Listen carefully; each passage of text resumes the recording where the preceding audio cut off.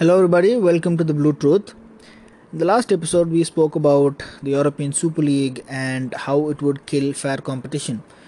So, in this episode, I thought let's talk about the current scenario in football and see if there is fair competition right now, because we know there's a huge gulf in quality between one league and another, and between teams in the same league, within teams in the same league, right? So, I'm going to start off with this. I read a very interesting article on The Athletic where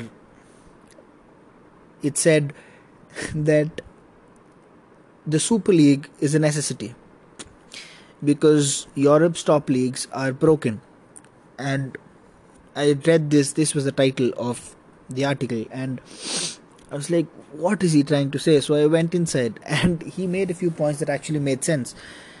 So I started thinking about it and I thought that it does make sense. There is no equity. I'm still not in support of the European Super League, but I understood that there are points that need to be taken seriously, and there are changes that need to be brought about in football to bring an environment where competition is fair. And there's this term in economics which is called perfect competition, right? That's what we need in football. That's what we need. And the system, the structure should be mended. It should be, if required, broken down and rebuilt to bring about that particular level of competition. So, first up, let's answer the question, is European football currently competitive? The answer on the outset would be yes, it is. You look at the teams in the Champions League, except Real Madrid, nobody's won it continuously for 2 years in a row. You look at the respective leagues, and then you see that there's a different answer. In the Premier League, 2020, Liverpool won the league. 18 and 19, City won the league. 17, it was Chelsea. 16, it was a Leicester story. It was one of true greatness, that Leicester story. 15, it was Chelsea again. 14, it was City. So you're looking at, with an exception of Leicester, you're looking at the same two clubs repeating, City and Chelsea for the most part. And then Liverpool last year, yes. But then you look further and look at how many tight title races did England have in the last 8 or 7 seasons. 2020, runaway victory for Liverpool. 2019, a very close title race, one of the most interesting title races in recent history. 2018, City runaway champions. 17, Chelsea runaway champions. 16, close call, but Leicester won it with a game or two to spare, courtesy of Eden Hazard's goal. 15, Chelsea runaway champions. 14, it was tight again. City nipped it from Liverpool in the end. So you're talking about 2 serious title races and 1 half title race in the last 7 seasons in English football. Okay, that one could argue it is still acceptable. Now, let's come to the other countries, okay? Let's go straight to Germany. Bayern Munich have won 8 Bundesligas in a row. Where is the competition there? I'm not even going to go further in this argument. There is no competition there. Bayern Munich is hands down the best team in Germany, and all the other teams, when they begin the season with the hope that they will qualify for the Champions League, not with the hope that they will win the league. It is simply not possible. So I don't think it's fair that there is a gulf in quality there, and anytime Dortmund comes close, Bayern snatch their best player.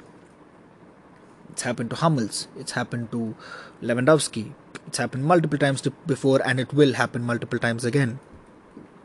Now let's come to France. Excuse me. In France, we all know that PSG are the undisputed champions, barring one season in 17, I believe, when Monaco won the league. PSG has dominated it. This season, they do have a title race on. I think Lyon is giving PSG a real fight. But apart from that, PSG has been comfortable champions for the past, 6 of the 7 seasons, I believe. And when Monaco did beat them to the league title, they snatched away Mbappe, right? Again, where's the competition there? There is a gulf in quality. There is a gulf in the ability to purchase the best players. Where is Monaco then? What happened to Monaco after Mbappe left? The same season that Mbappe left, a lot of players left Monaco, and they were fighting for relegation the next season or so, right? So again, there is no equity there, is there? Now let's go to Italy. Juventus have won 9 straight Serie A's. They're almost certain not to win it this season, but for 9 seasons they went unbeaten. The league title was with them throughout. No team could challenge them. They were comfortable winners in each season. I don't remember one season where they did not win it with matches to spare. That is how comfortable they were in that league. Again, where is the competition? They had the money. Juventus brought Ronaldo, $100 million. They brought in good players in other positions.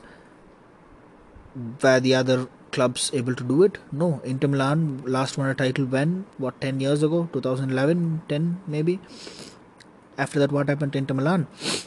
They're struggling to sign the best players, and now after Conte went there, they've been signing older players on loans or as free agents, because that is the financial state of the club, because they can't compete with the finances of Juventus.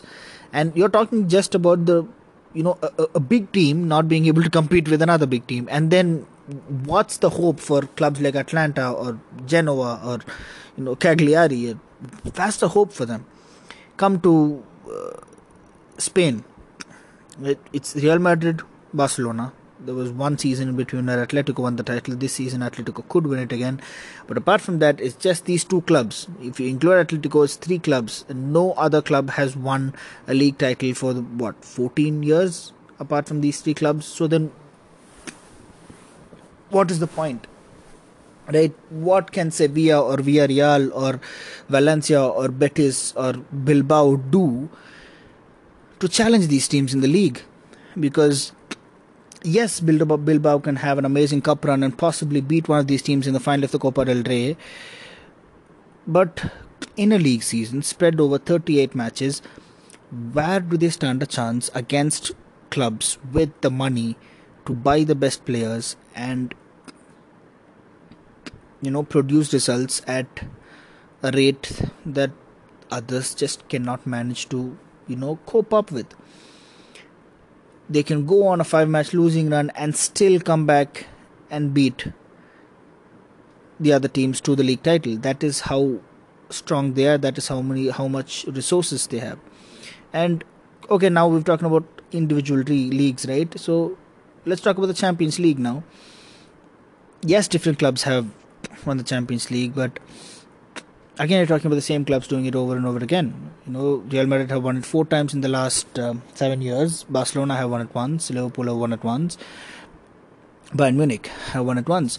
So, if you look at the semi-final appearances, you would see the same names coming over and over again. You would see Bayern Munich, you would see Barcelona, you would see Real Madrid, you would see PSG, right? You won't see other clubs there. When Ajax made that run to the semi-final, we were like, oh, look at that fairy tale run from Ajax. Ajax is the bloody champions of their country. And we talk about them reaching the semi-finals of the Champions League as a serious achievement, but they don't say it if City reaches the semi-final. They don't say it if Chelsea reaches the semi-final, because they have the money and they have the players to come. So if they don't come, then they are expected to have failed. But if they do come, they're expected to have met their standards. Porto reached the Champions League quarterfinals, right? And again, it was seen as a tremendous run. Yes, they beat Juventus. Again, the Portuguese champions beat the Italian champions. So what's the big deal? Why should it look like, oh my god, Porto beat Juventus? Like, yes, Porto beat Juventus. So what? That is how it should be. But it is, oh my god, Porto beat Juventus. Because there is a gulf between leagues within leagues everywhere, all over Europe, there is a gulf, there is a gap, and that gap needs to be bridged. How will we bridge this gap? Financial fair play was, one could say, a step in that direction, but obviously there were flaws in that, and I don't really understand how certain clubs got away with it, because when they were introduced, Chelsea had taken a lot of measures to actually meet the regulations set apart and the guidelines that were set by the FFP board, but City and PSG did absolutely nothing to go by it, and they still did not get penalized, right? So I don't see what the FFP actually achieved by coming in. Idea was a novel idea. I will definitely agree it was a noble idea. I think it could have worked had it been implemented properly, but I don't think FFP covers all the bases, because let's talk about FFP here. So basically the fundamental concept of FFP is that you cannot spend more than you earn. So it is basically trying to convert these clubs, all of these clubs, into a salaried employee. He has a 50,000 rupee income, and he obviously cannot spend more than 50,000 rupees. Now, the problem that comes here is that there are always people who earn 50 lakh rupees per month, and then there are people who earn 50 lakh rupees per year, and then there are people who earn 50,000 rupees per year, right? There are different cadres of people. Similarly, there are different cadres of clubs whose revenue levels vary depending on the stature of the club. You're talking about Real Madrid, United, Barcelona, Chelsea, PSG raking in huge money from merchandising, from sponsors, from ad revenue, commercial revenue. They have huge inflow. So say if their revenue is 500 million, then they can spend 500 million on players, right? But then let's go to Burnley or a Norwich City, right? What would their revenues be? So how much can they spend? So assume that their revenues are somewhere around 120 million.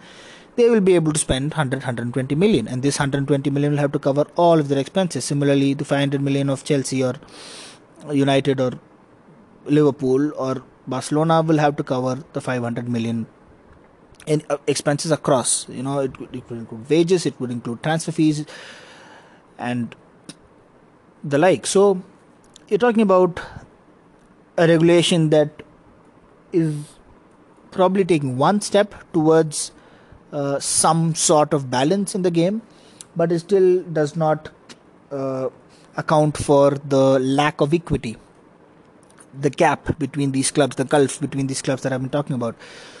So what is needed? Firstly, there needs to be a wage cap.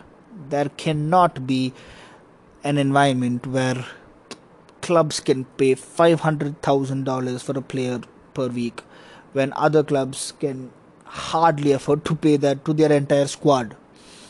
I think it's just a joke.